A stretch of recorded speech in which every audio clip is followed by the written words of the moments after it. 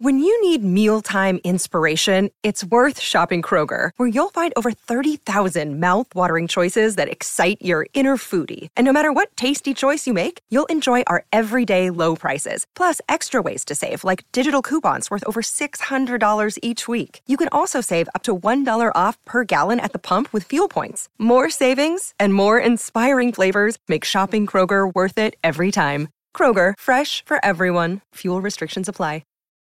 Look, Bumble knows you're exhausted by dating.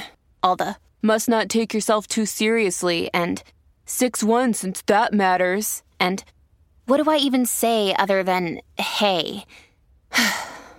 Well, that's why they're introducing an all-new Bumble, with exciting features to make compatibility easier, starting the chat better, and dating safer. They've changed, so you don't have to. Download the new Bumble now. Another day is here, and you're ready for it. What to wear? Check. Breakfast, lunch, and dinner? Check. Planning for what's next and how to save for it? That's where Bank of America can help. For your financial to-dos, Bank of America has experts ready to help get you closer to your goals. Get started at one of our local financial centers or 24/7 in our mobile banking app. Find a location near you at bankofamerica.com/talktous. What would you like the power to do?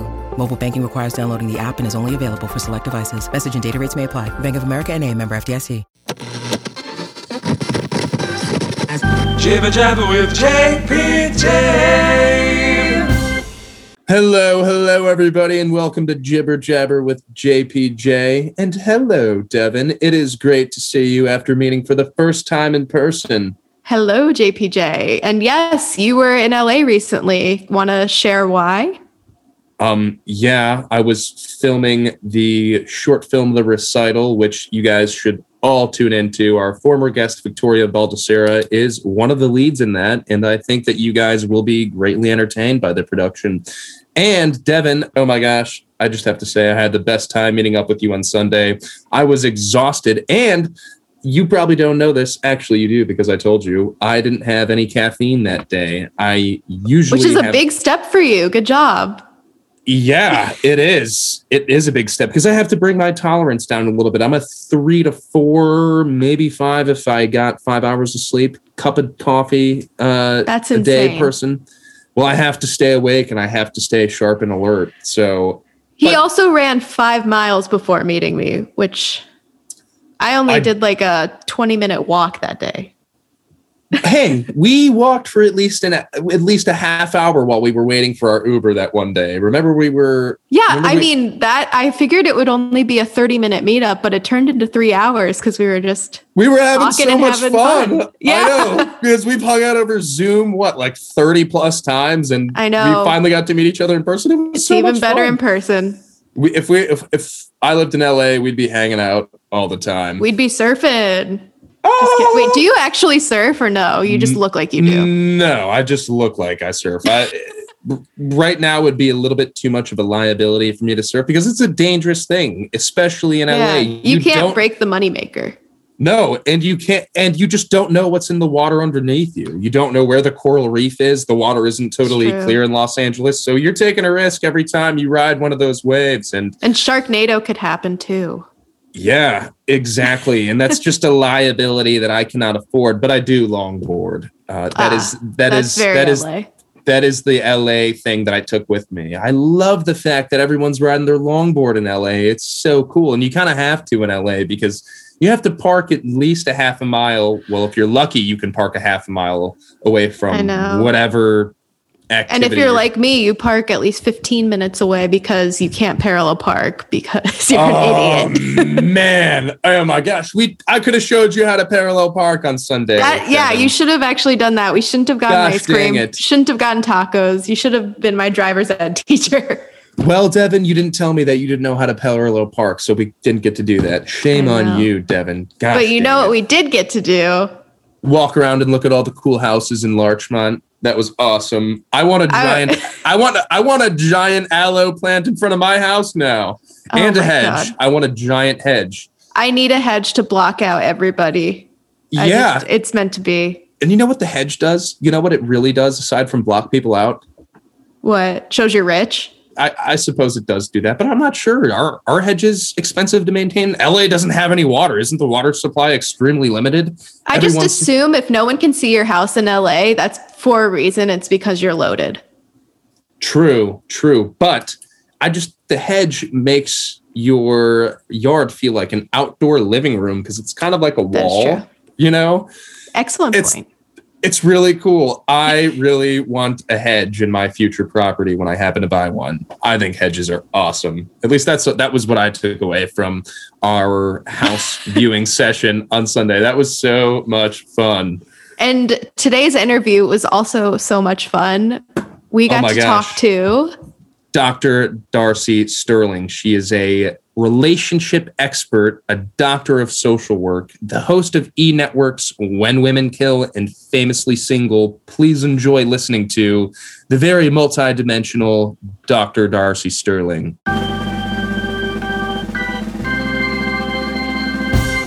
Oh, hello, Dr. Darcy Sterling. Welcome to Jibber Jabber with JPJ. It is an honor to have you as a guest on our podcast. How are you? I'm great. How are you guys doing? We're really excited to learn the fundamentals of relationship building with you today, Dr. Darcy. You are a fascinating individual, and I'm particularly intrigued with your background because you're a social worker. And when I think of social workers, I think of the people that help people get their feet off the ground, the people that put people on food stamps.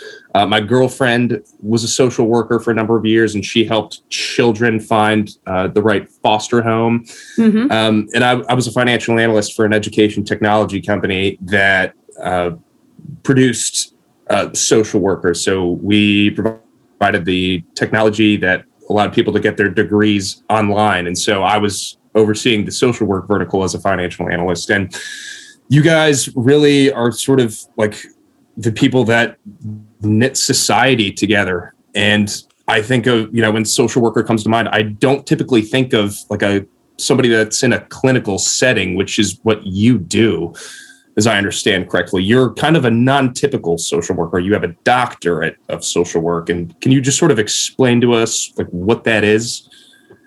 Sure. So the atypical part of my career is that I have the doctorate, but truly, it's a misnomer that people have about social workers, that we are primarily work in the community. And that is certainly a huge part of social work practice. It's part of our ethos, is to be down on the ground, in it with our clients, advocating for them, helping them to navigate systems, ensuring that they have, equity and equality. What people are unaware of is that the vast majority of therapists, certainly in the United States, are actually clinical social workers. 70% of therapists in the United States are clinical social workers. So I came by it. I was crystal clear that I wanted to work clinically. I don't want to go down a rabbit hole about this. I really came into it with this entitled, bougie attitude. I was like 24 years old. I was going to Columbia University, and I was like, I'm just going to really work I want to work with people who are like middle class. I don't want to work with people who are disadvantaged, because I had this really warped perception, which I think a lot of particularly privileged people have, about society, that, there are services for the rich, there are services for the poor, and very little for middle class. Now, that was my background. That was my experience as a kid growing up, which is how that informed my desire to work clinically, and particularly with the middle class.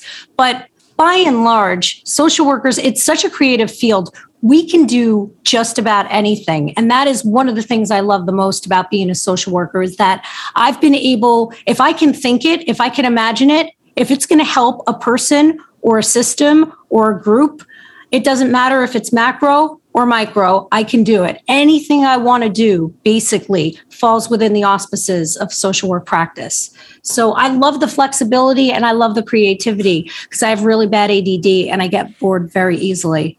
And that's fascinating. And I understand that you particularly deal with relationships. And so I figured a good place to start would be, there seems to be a lot of confusion as to where and how you should meet your particular significant other. I've been in groups where people believe that you should meet your significant other at a bar. That seems to be the most common thought process floating around out there. I've tried that myself, hasn't quite worked out for me. I personally believe, as I'm sure you do as well, given you're you were, I'm not sure if you still are, the global ambassador for Tinder.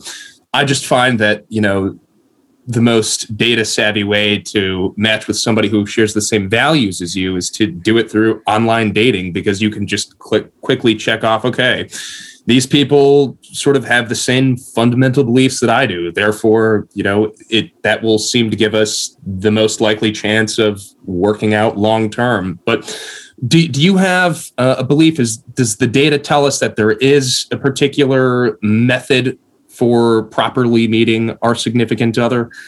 Well, I remember when, you're too young for this, but I'm not. I remember when online dating first became a thing, and I would have this debate constantly with my clients. Everybody it was seen as, online dating was seen as the thing you do when you're absolutely desperate, when organic methods have failed you. That ideology still seems to linger around. It seems a little silly. It's 2021. Well, let me just push back on that for the listeners who have that position.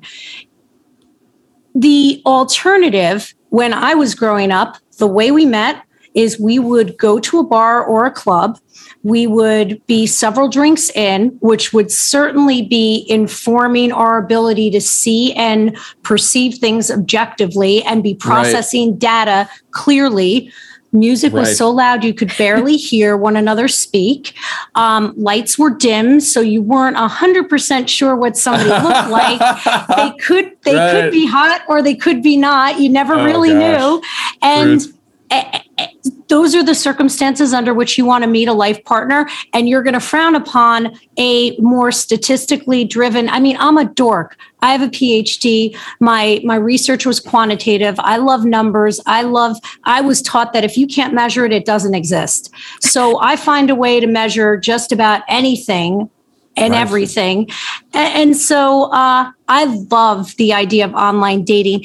It also, because it used to be that we never really met people or dated outside of our 6 degrees of people, and now we're meeting people anywhere. We go to visit another city, back when we used to be able to travel, and God willing, that'll come back.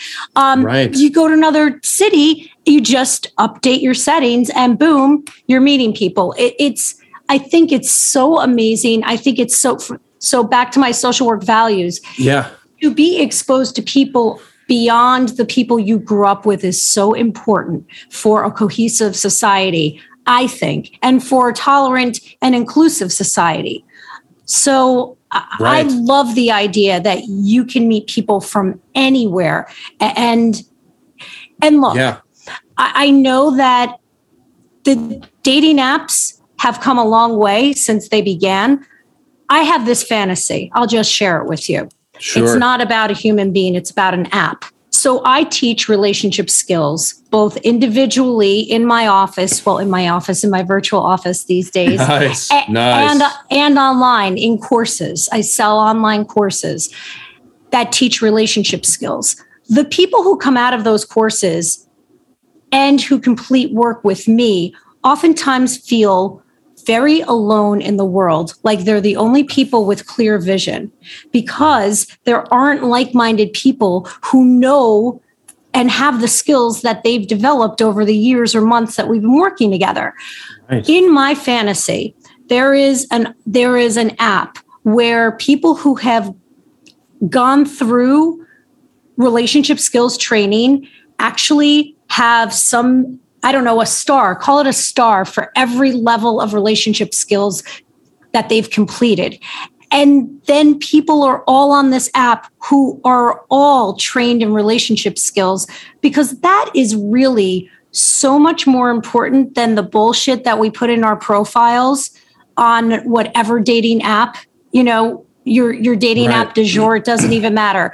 The ability to communicate with one another, the ability to have an appropriate fight, to have an appropriate disagreement, to understand that when people begin and when a couple begins to push back on one another, bicker a little bit, this is not a sign of trouble. This is a normal sign that the relationship is progressing into the second stage of the relationship. It's the honeymoon stage did what it's meant to do. It created the foundation of trust and security that allows the individuals to now try and be individuals within that relationship. And it's that safety and security that's allowing them, the two people, to push back on one another and say, you know what?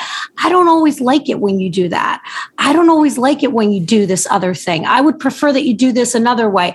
And, you know, and in a normal person might experience that and think, well, you know, this was so easy 2 months ago. Why is it becoming so difficult now? It's not becoming difficult. It's different. We can't bottle the honeymoon. If we could, I mean, hell, I'll keep trying, but I've not found a way to bottle the honeymoon period of a relationship. Relationships change, feelings change, they flow, they ebb, they're fluid. You cannot bottle an emotion. So this very idea that if you don't feel exactly the way you did when you first met the person and your brain was soaking in endorphins and neurochemicals to the extent that you essentially have the same level of drugs that somebody who's an opiate user might have if they were using, it's an unrealistic expectation that you should still feel that way. No, it all goes away. It all goes away, and it's supposed to go away, and you're supposed to be individuals in the relationship and negotiate boundaries and likes and dislikes. And that is the dance of long-term relationships. It's a constant compromise. Somebody once said to me, relationships are the Olympics of compromise. And, you know, I rolled my eyes at that because I was a little disappointed. But I was like, all right, I mean, if you say so, you know everything. The person I was speaking to really does know everything. He's really smart. That's fascinating. Thanks for sharing that information with us. And you covered a number of things in there, and I want to poke at a few things that you touched on. The first one being that there seems to be a certain structure in terms of how relationships works. You mentioned there's a honeymoon phase and there's a phase after that. What are the stages of a relationship? So the 3 stages of relationship, I call the first stage the honeymoon stage. That's the infatuation stage, where if everything goes right, you fall in love by the end.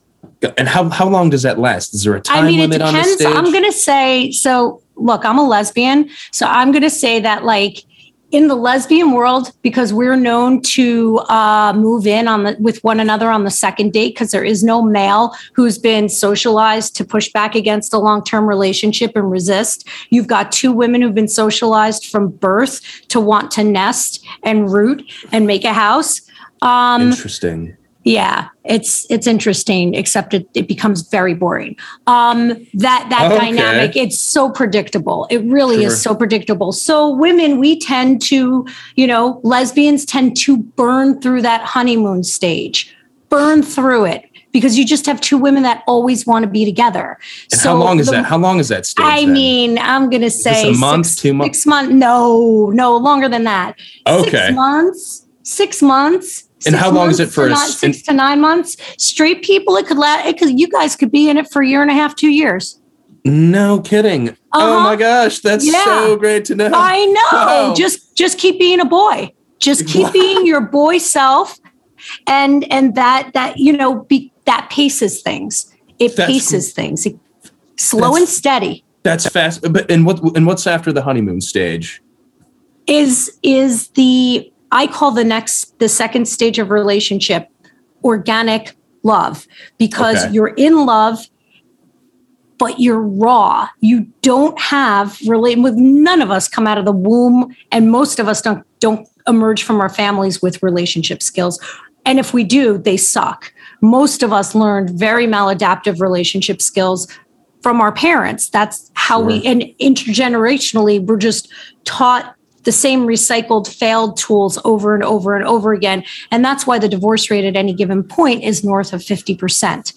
Right. In the organic love stage, you've got two people who are in love. And what begins to happen is you've built up the security and the trust to get to this stage. You've got two people who begin to emerge as individuals in that relationship. So you've got the honeymoon stage, and I'm like miming this a little bit for your listeners. Like, That's so fine. my hands are like clasped in prayer for the honeymoon stage, and they're coming apart to show two separate individuals for the organic love stage of development. It's sort of like adolescence. It's like the adolescence of relationship. What is the task of the adolescent is to separate from the parent and to find their own identity. So in that second stage of relationship, the task of both partners is to find a way to be who they are within the context of the relationship. So that then provokes a ton of push and pull. And most people understand this stage as being forever caught in a power struggle. It can feel like you are constantly in a power struggle with your partner because we don't know how to negotiate. We don't know how to compromise. Should there be a power struggle in the relationship? Does one person necessarily need to be in the more dominant position, so to speak? So I don't mean it in that way. What I mean is, like, I say black, you say white. And unconsciously we're doing it because we're just each rooted in our own corner of the room and we each want our way. And I want to see, how much do you care about me? Do you care about me enough to give me that it's black? Or are you going to tell me it's white? And it could be anything. So it's not about the actual thing. And it's not about the type of power structure that you see in society. That can be that's a whole different thing. That's a next level relationship issue. I'm talking very superficial here. Right. It's where you start fighting. It's where you start bickering. It's where, like, oh, you never wanted to go out, John Paul Jones, and now every other day you want to go out with your friends and hang with your friends. I used to be enough for you. What the hell's going on? And there's nothing there. This is why I caution people. Yeah. I say, you know what? Carve out boys' night and girls' night from day one, people, because it can be injurious when you're going to need your own space in the relationship. It doesn't matter what type of relationship you're in, what your sexual orientation is. You are going to need your own space eventually. And if you guys are in this merge of the honeymoon stage and you don't start asking for your own space until the organic stage, which is the second stage, it's gonna be hurtful. Not that it should be, but life hurts sometimes. Do you know what I'm saying? Yeah. And so it sounds to me like this organic stage, which you're describing, is sort of when you kind of become secure with yourself, and therefore, because you become more independent, you may need to sort of rediscover what sort of made you love that person in the first place. Exactly. And suddenly all the stuff that I thought was cute about you in the beginning goes up my ass sideways, does not feel good, drives me crazy. I don't enjoy it, and vice versa.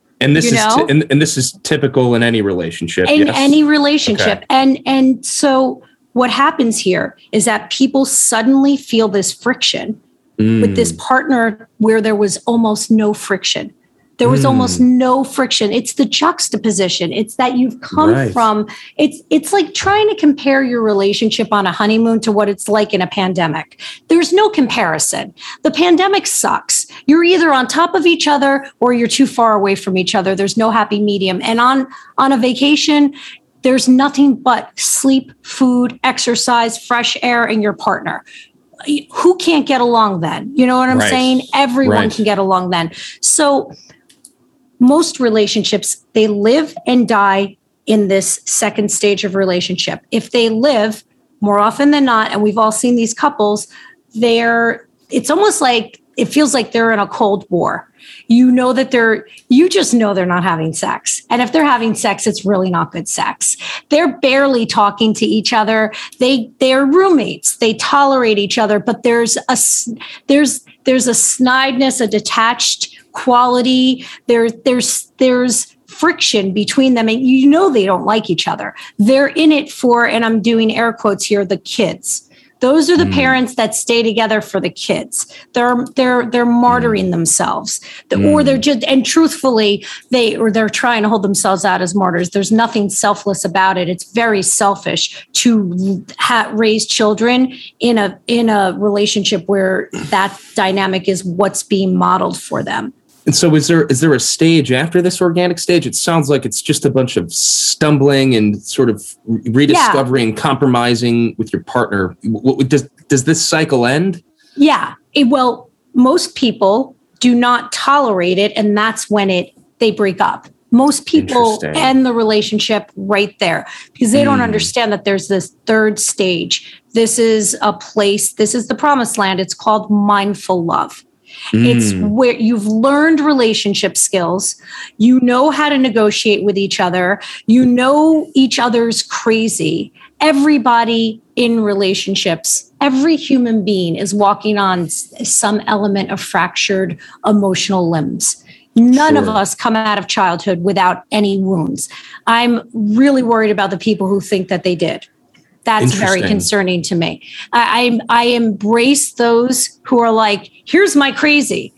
So it's really about that third stage. You know your own crazy, you know your partner's crazy, and you know how to work around the two of your crazy. On top of it, you have learned relationship skills. That's how you've gotten out of that power struggle, that second stage of relationship. And you also have the time that you've got so much time under your belt, so many miles under the relationship's belt, that there's trust built up, there's security built up, so that in many ways you can have a lot of the great stuff from the beginning plus the trust.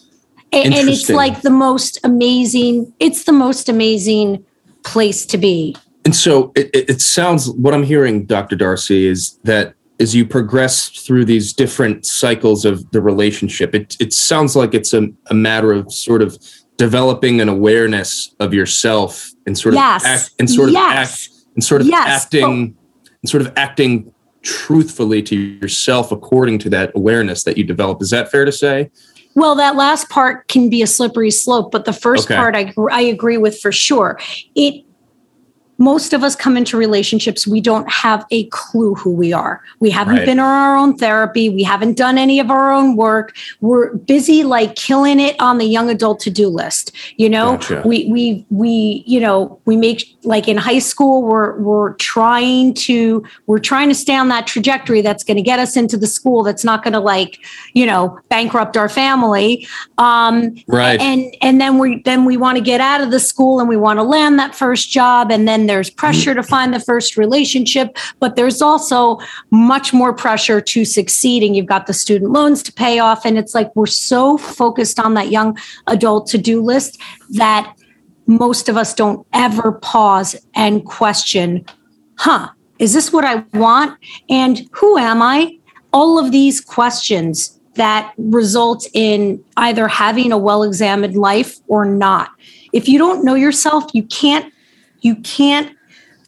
guide your partner in how to relate to you. If I don't know what upsets me or what I prefer, I can't tell you what upsets me or what I prefer.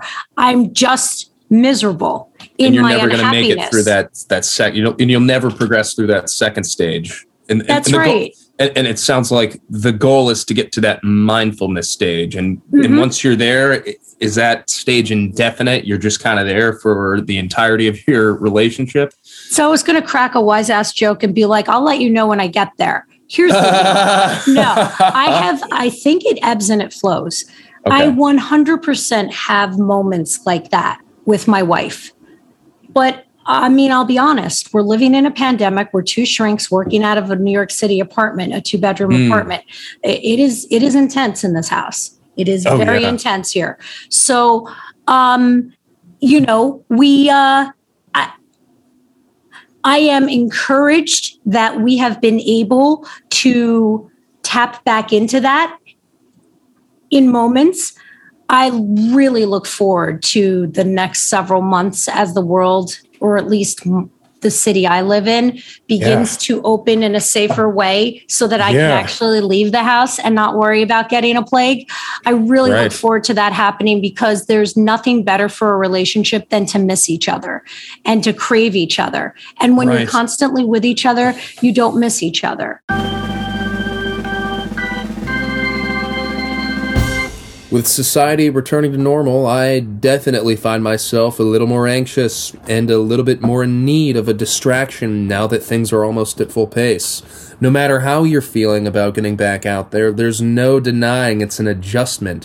When the world gets too loud, something I love to do is create my own soundtrack by popping in my Raycon wireless earbuds. Sometimes you need some upbeat music to pump you up before you see people, or to stay calm with some guided meditation.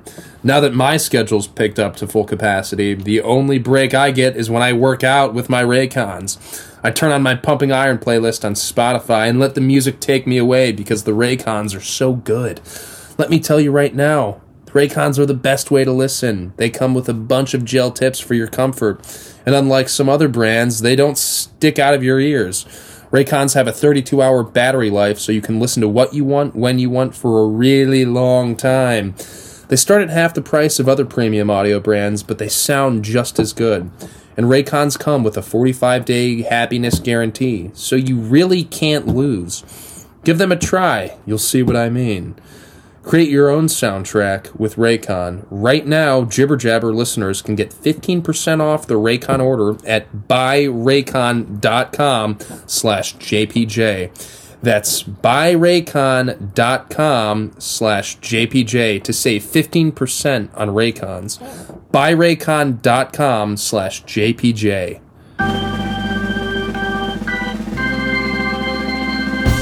Right. So I think it ebbs and flows.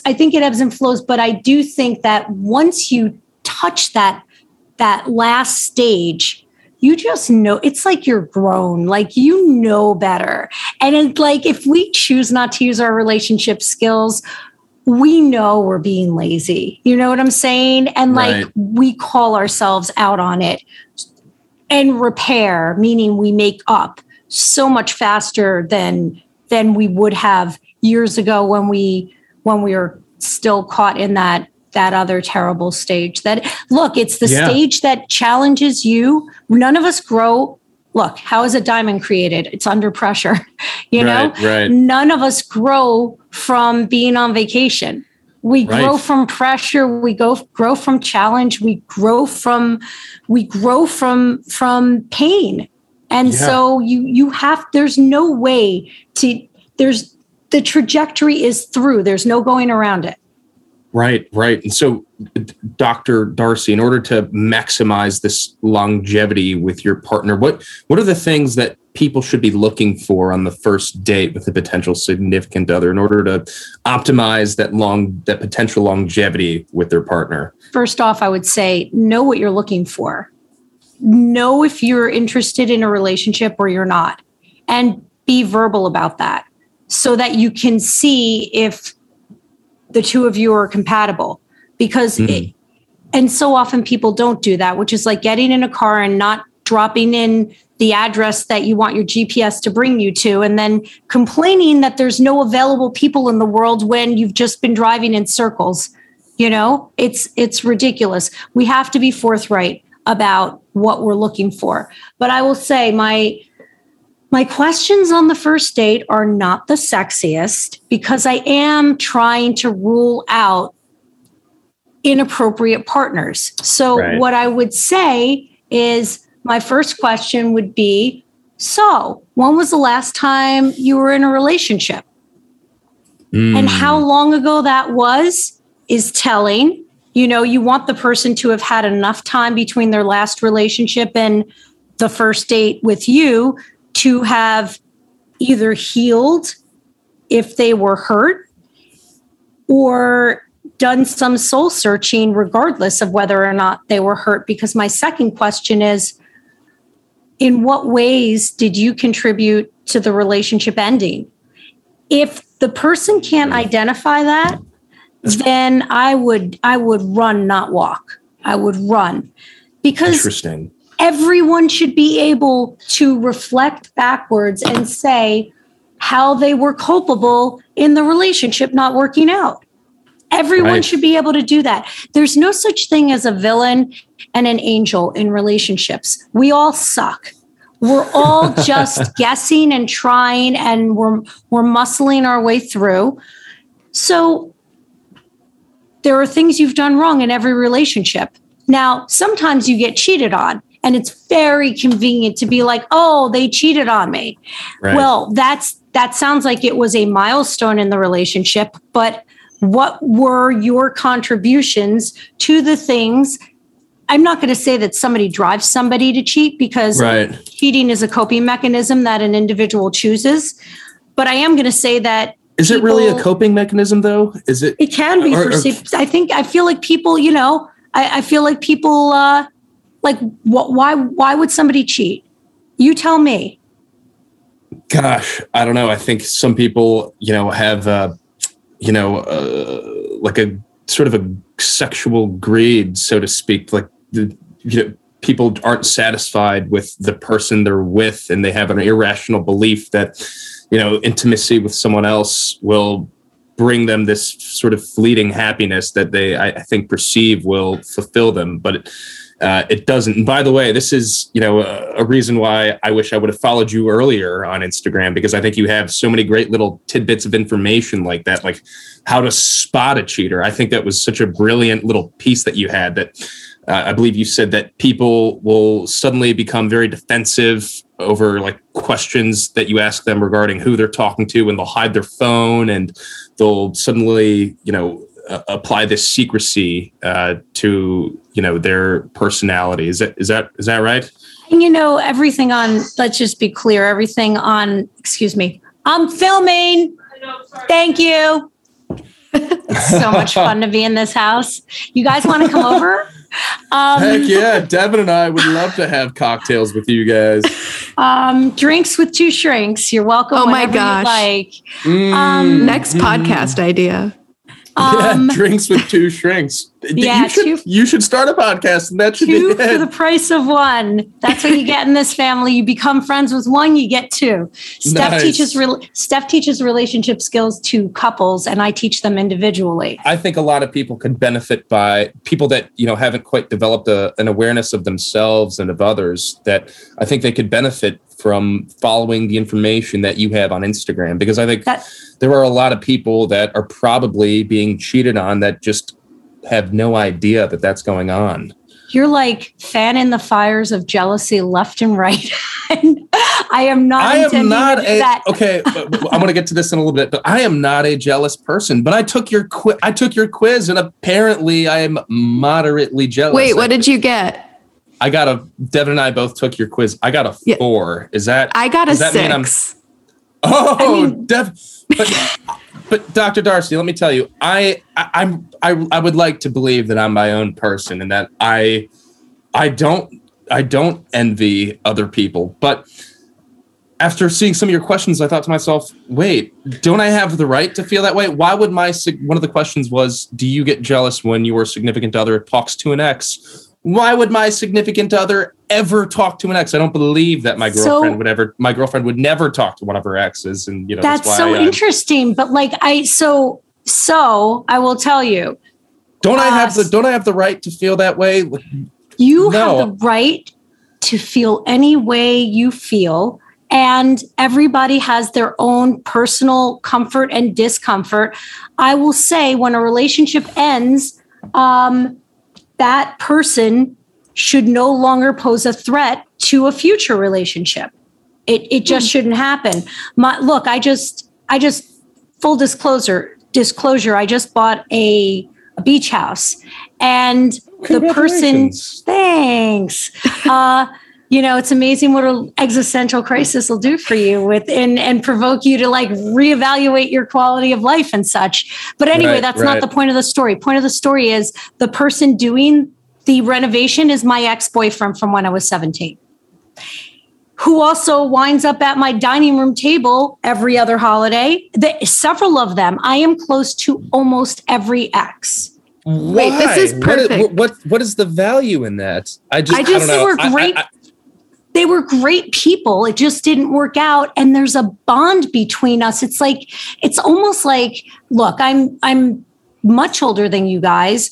For me, but I even felt this way in my 20s. Like, it was always great to see the exes, you know? I just got out of a 5-year relationship and I'm still kind of talking to my ex. We took like a few months off and now we're back to chatting again, but only platonically. What's your opinion on this? So do you still have feelings for him? No.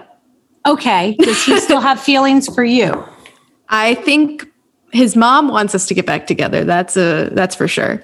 But I don't think he has feelings. We ended because of long distance, and I officially decided I want to go to LA. He wants to stay in New York, and we decided to call it quits. You guys were together 5 years? Yeah, I started dating. I'm only 23. So I started dating freshman year of college, just broke up this April. You're sure that you don't have feelings for him and that he doesn't have feelings for you?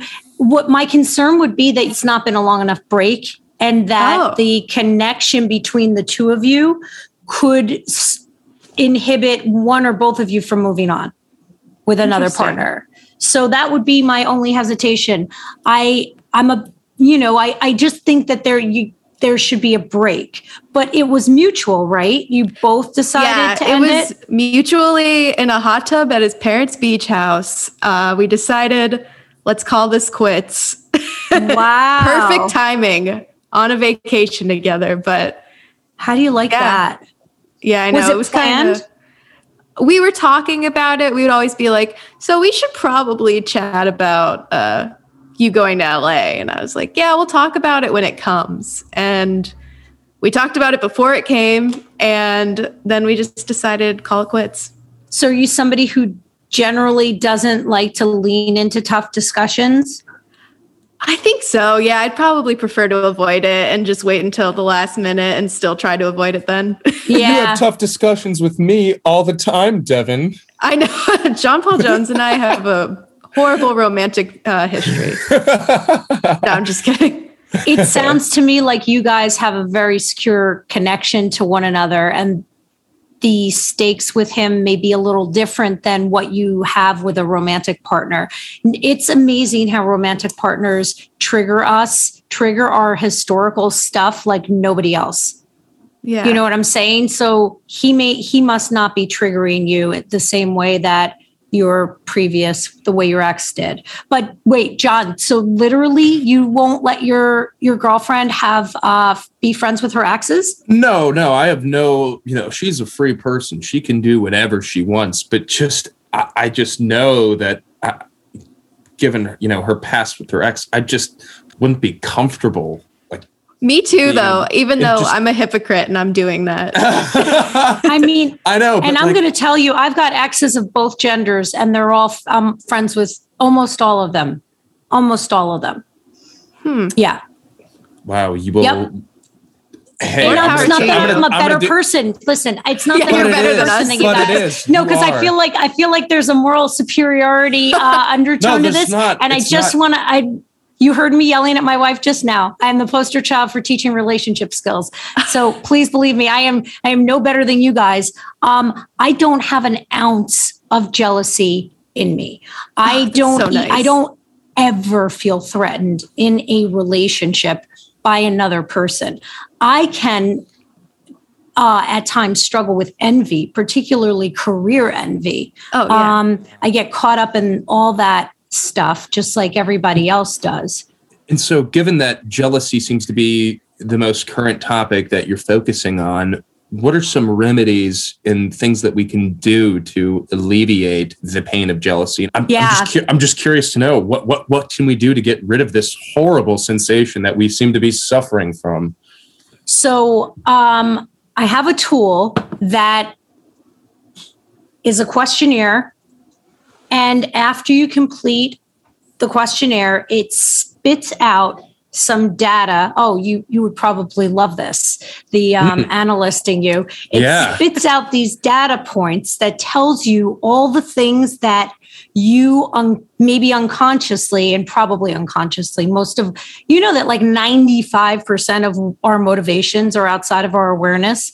So when people are like, oh, I didn't mean to do that, or like, no, that wasn't my intention. No, that wasn't your conscious intention, but you don't know what 95% of your intentions are. So all of us should be open to other people's perspectives on how we made them feel and why we did the thing we did that hurt their feelings.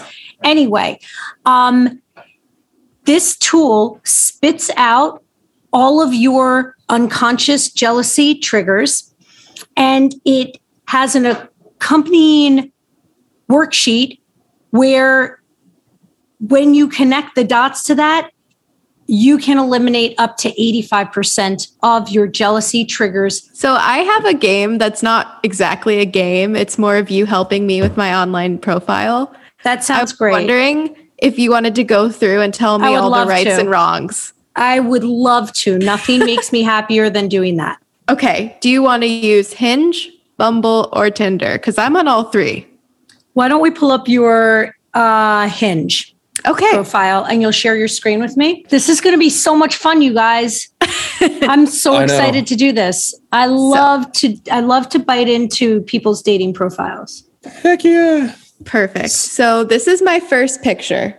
So you just that's you. That's really cute. That definitely encapsulates you, Devin.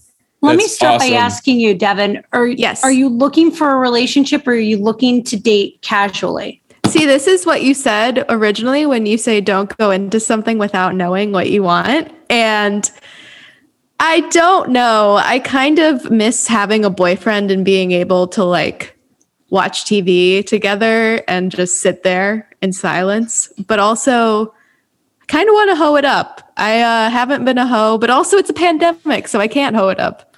So I don't know. Yeah, I don't know what I want. You're sure that you're not just in denial about wanting a relationship?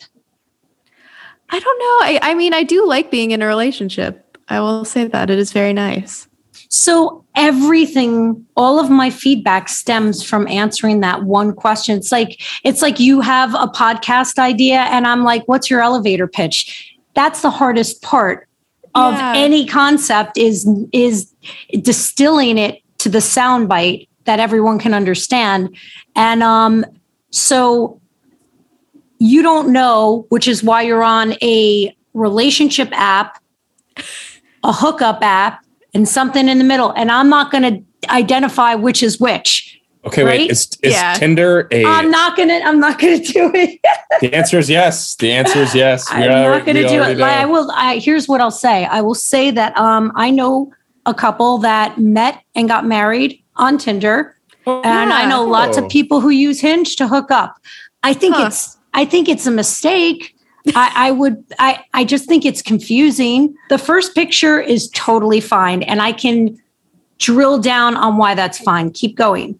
Okay. Then on Hinge, you get like a little topic. So I chose, you found the one. And I said, if we pee in the toilet at the same time. I thought that shows my humor. I have gotten a few pee related kink messages, which was definitely a no. So what do we think? I think you're going to provoke that kind of, I think there's a different way of communicating I love that that's your humor. Thank you. First of all, and I think there's probably a different way of communicating it that's not going to involve genitals. Okay. Because you're going to get people who are going to be highly into wanting to hook up with you. You know what I'm saying? Yeah. But keep going. Okay. Oh, to your point, Dr. Darcy, could you maybe elaborate on what you just said? You're going to get people that just want to hook up. Do you think, as a doctor that has had exposure to the data of, these types of scenarios, would you say that, there's no advantage to hookup culture? Because you seem to be diverting Devin away from that. And I'm curious to hear your thoughts. Oh, no, not at all. I am a big fan of hookup culture, 100%. I think this is a tricky moment in time for it. But yeah, no, I'm a relationship expert who teaches people how to get along with every person in their life. I don't think everyone is not meant to be in an intimate relationship. It's not for everyone. And there are a million different ways to do it. I don't ascribe to monogamy.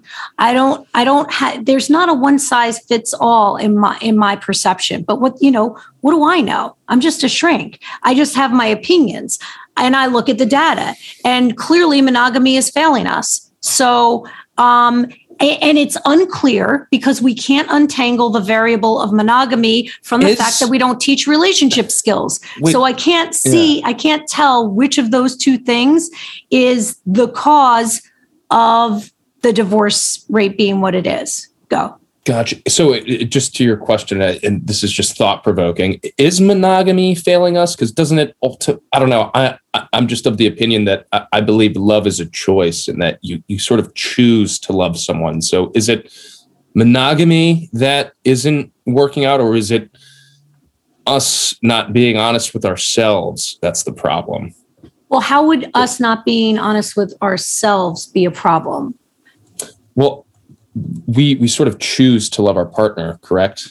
Yeah. I mean, love is a choice, in that mindfulness stage. We sort of choose to compromise, with ourselves and to love our partner, correct? So I don't know. And this doesn't apply to every relationship dynamic, but ultimately what divorce comes down to is that, or at least, what I've seen is that you ultimately choose to separate from the person, correct?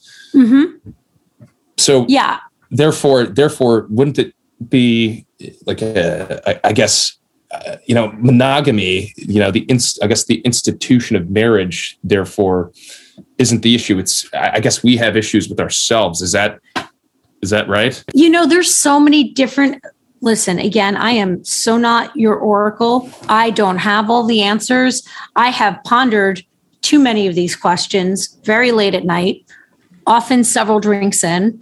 And I don't know that I have all the answers, but it is hard to untangle. Is it monogamy? Is it that we don't teach people how to get along? Is it that, at least in America, if it is so difficult to be solvent and well off, especially people your age, to have your shit together financially, that by the time people are thinking about whether or not by the time people are at a place where they're choosing a partner, I don't know that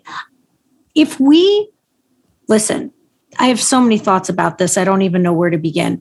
There are so many different variables that contribute to the fact, or that could contribute to the fact that people do not know how to stay together. Some of it is marriage is an archaic institution that was devised when our lifespan, I'd be dead by now. Can you commit for 10 years? Most of us can. But can you commit for 60? That's a whole different story. That is a long time to live with somebody. Very long time to live with somebody, especially now that we know that your brain is not done developing by the time you are of age. Your brain is going to develop until you're 32, 33 years old. That's the truth. It's the truth. So, and if you're so busy following the young adult to-do list, trying to check all the things that you're supposed to do, that society tells us that we're supposed to do, when do you ponder, who am I and what do I want out of life?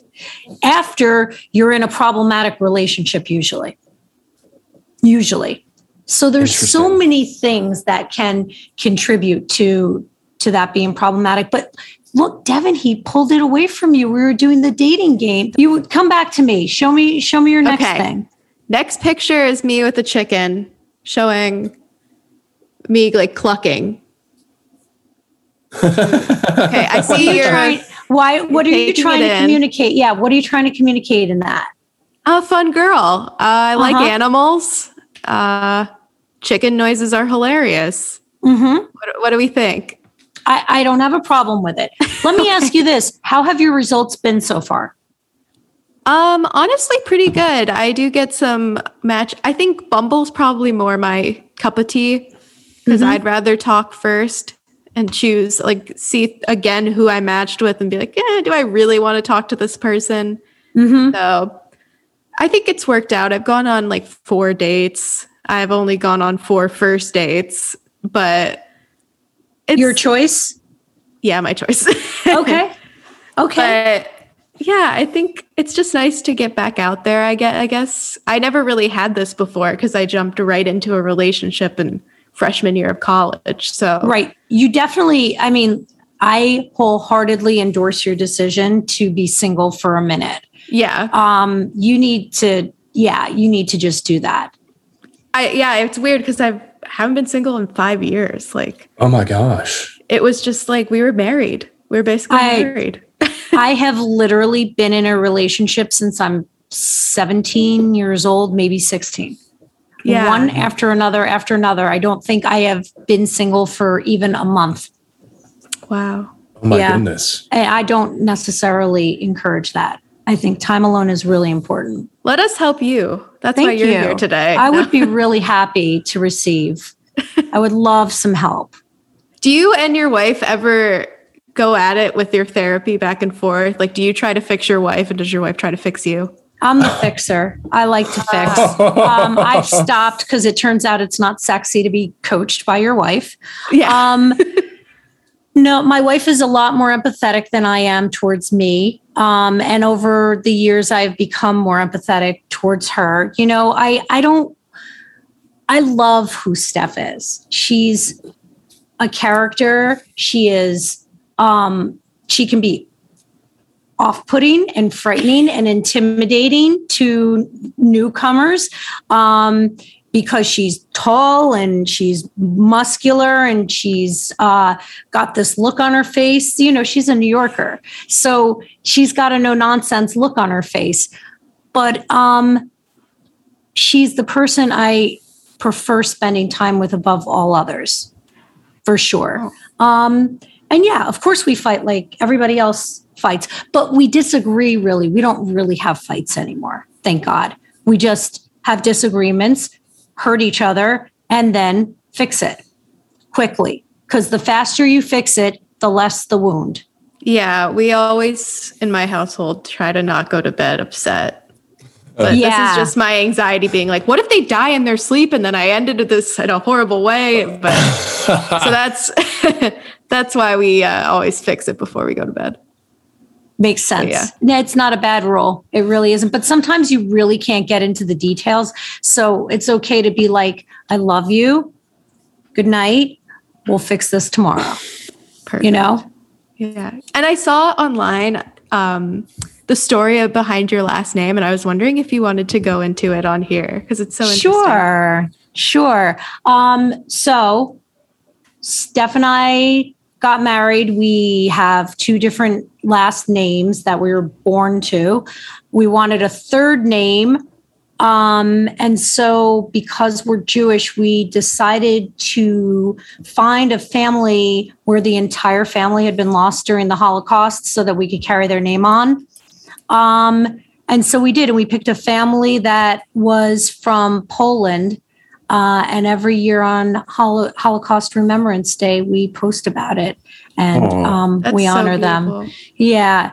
Well, fellow Jew over here, and I love that idea. And now I kind of want to do that too. Also, it helped with the Jewish guilt of like picking a really hot name. I was just like, I just can't do this. Who gets to pick their last name? Like it felt just so privileged and so, you know, and no amount of, but we're gay. We get to do things like this. No amount of that wiped away the Jewish guilt. So I was like, well, maybe there's a way we can make this meaningful. So truthfully, some of it was to self-soothe and feel a little less entitled.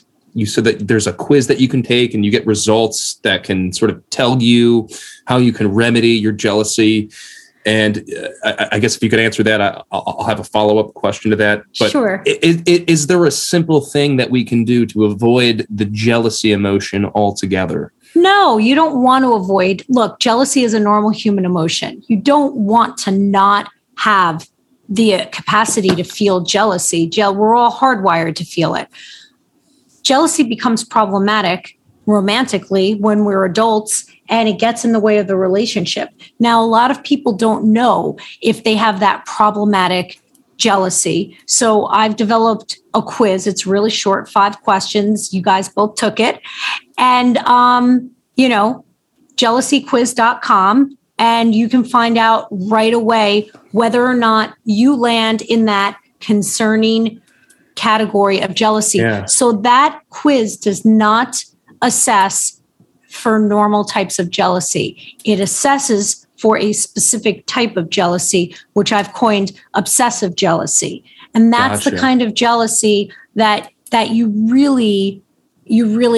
want to address it. You want to address it. And what can we do to alleviate these adverse effects? You're so earnest. It's so sweet. So jealousy, it turns out, is a really complicated thing to fix. Yeah. I have to tell you, I did not know it was so tricky when I started building a course. I straight up thought I'd be done in a week.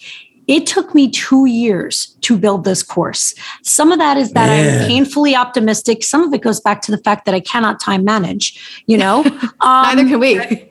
So I tend to think things are going to take a fraction of the amount of time that they actually wind up taking. But some of it was because the jealousy is so complicated. I want to give you a soundbite. There is no soundbite to cure jealousy. There's a reason there's not a course out there. So before you go and you build a course, if you've had any marketing experience or know any marketers, they're going to tell you, make sure you know what the competition is. There's no competition. I'm the only name in the game. I'm the only one out there with a jealousy solution. And it's because it is so difficult to eradicate. So I had to draw from several different theories to put my course together. And it's not a simple, there's no simple way of what I will say. Let's just use you, John. Yeah. What I will say is it would be a good stretch for you to maybe be really nice to her ex if you and your girlfriend ever run into him. I think that would develop the virtue of compassion. So I'm completely on board with that. But How cute are you? That's so sweet. But I mean, it's the truth. But, you said something that I found really interesting. First of all, I'm sure that there are people that would love to know how they can access this course that you're describing. And, it seems to be that jealousy, can be cured through this process that you have evaluated. How can people access this jealousy alleviation course that you're describing? So the course is not available year-round. I open registration for just a number of days and then I close it. I am opening registration, I believe, within a week. I don't have the exact date, and I will be closing it days later. Gotcha. And that will be it for this launch. And then we will launch it again. Yeah, we'll launch it again. But if you go to jealousyquiz.com, you will find your way to either the registration page for that, or you'll find your way to the wait list. Yeah, you may find me in this because I believe that I read somewhere that jealousy can't be cured through willpower and self-discipline. So I am fascinated to learn as to how to get rid of this debilitating emotion which we all experience. And I'm sure that all of our listeners are eager to hear what you have in store for this class. Oh, well, I'll tell you what. Regardless of whether or not registration is open for you, John Paul Jones, I will make sure you have access to that course because takes a village and I want to help a brother out. I appreciate it, Dr. Darcy. That is more than generous of you. Thank you. Thank you so much for helping me. My pleasure. My pleasure. I mean, it truly sounds like you're doing, you're fine. You're happy with your results. You're doing fine. You don't have to be in a relationship and you don't have to not be in a relationship. What you're doing is really important developmentally, which is being by yourself. Yeah. So I would encourage you not to hop into a relationship right away. Thank you.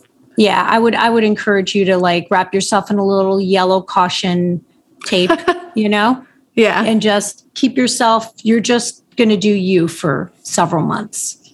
And report back. Let me know how that goes. Oh, absolutely. I'll be married in 3 months. Oh my gosh, that's exactly what I told you to do. So that's perfect. Gosh, I have a million other questions for you, but I respect the fact that you have to hop off. I Dr. do. Darcy, so. Next time over drinks. Yeah, absolutely. Yes. We'll reach out to you the next time we're in New York, and we'll clink cocktails, and hopefully we can talk about all the deep things in life. Sounds great. When we're not recorded. I'm looking forward to it. All right. Awesome. Well, thank you so much for joining us, Dr. Darcy. My pleasure. Thanks for having me. Absolutely. Thanks.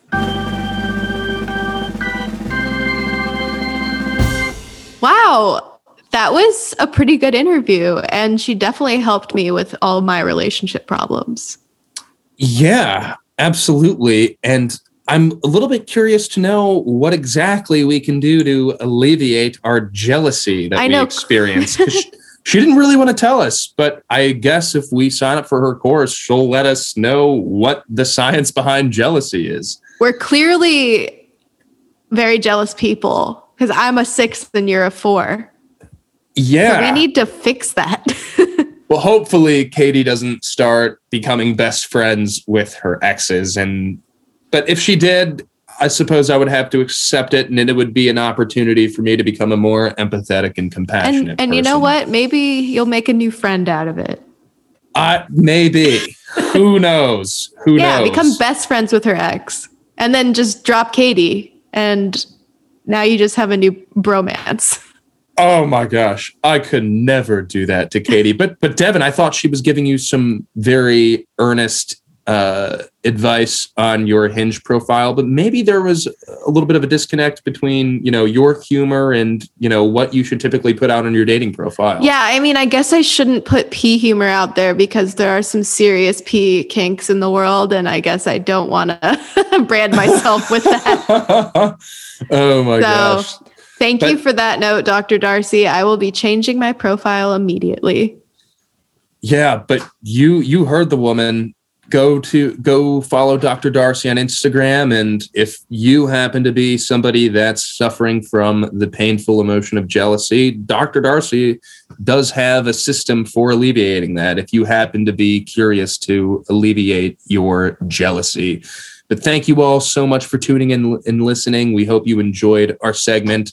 Make sure to tune in next week. Bye-bye. Jibber Jabber with JPJ.